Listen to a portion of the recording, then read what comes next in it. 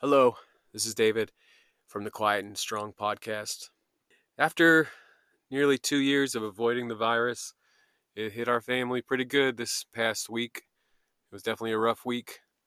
I've been working on an episode, but there's still some lingering effects, and one of them is my brain's a little foggy. And for me, that's where I take my pride and enjoyment is my ability to think, and so this has been rough. So I haven't quite been able to finish the episode, so hope you understand. I hope that you are well and your family is well. So we'll be back next week. In the meantime, keep getting to know your introverted strengths and needs and be strong.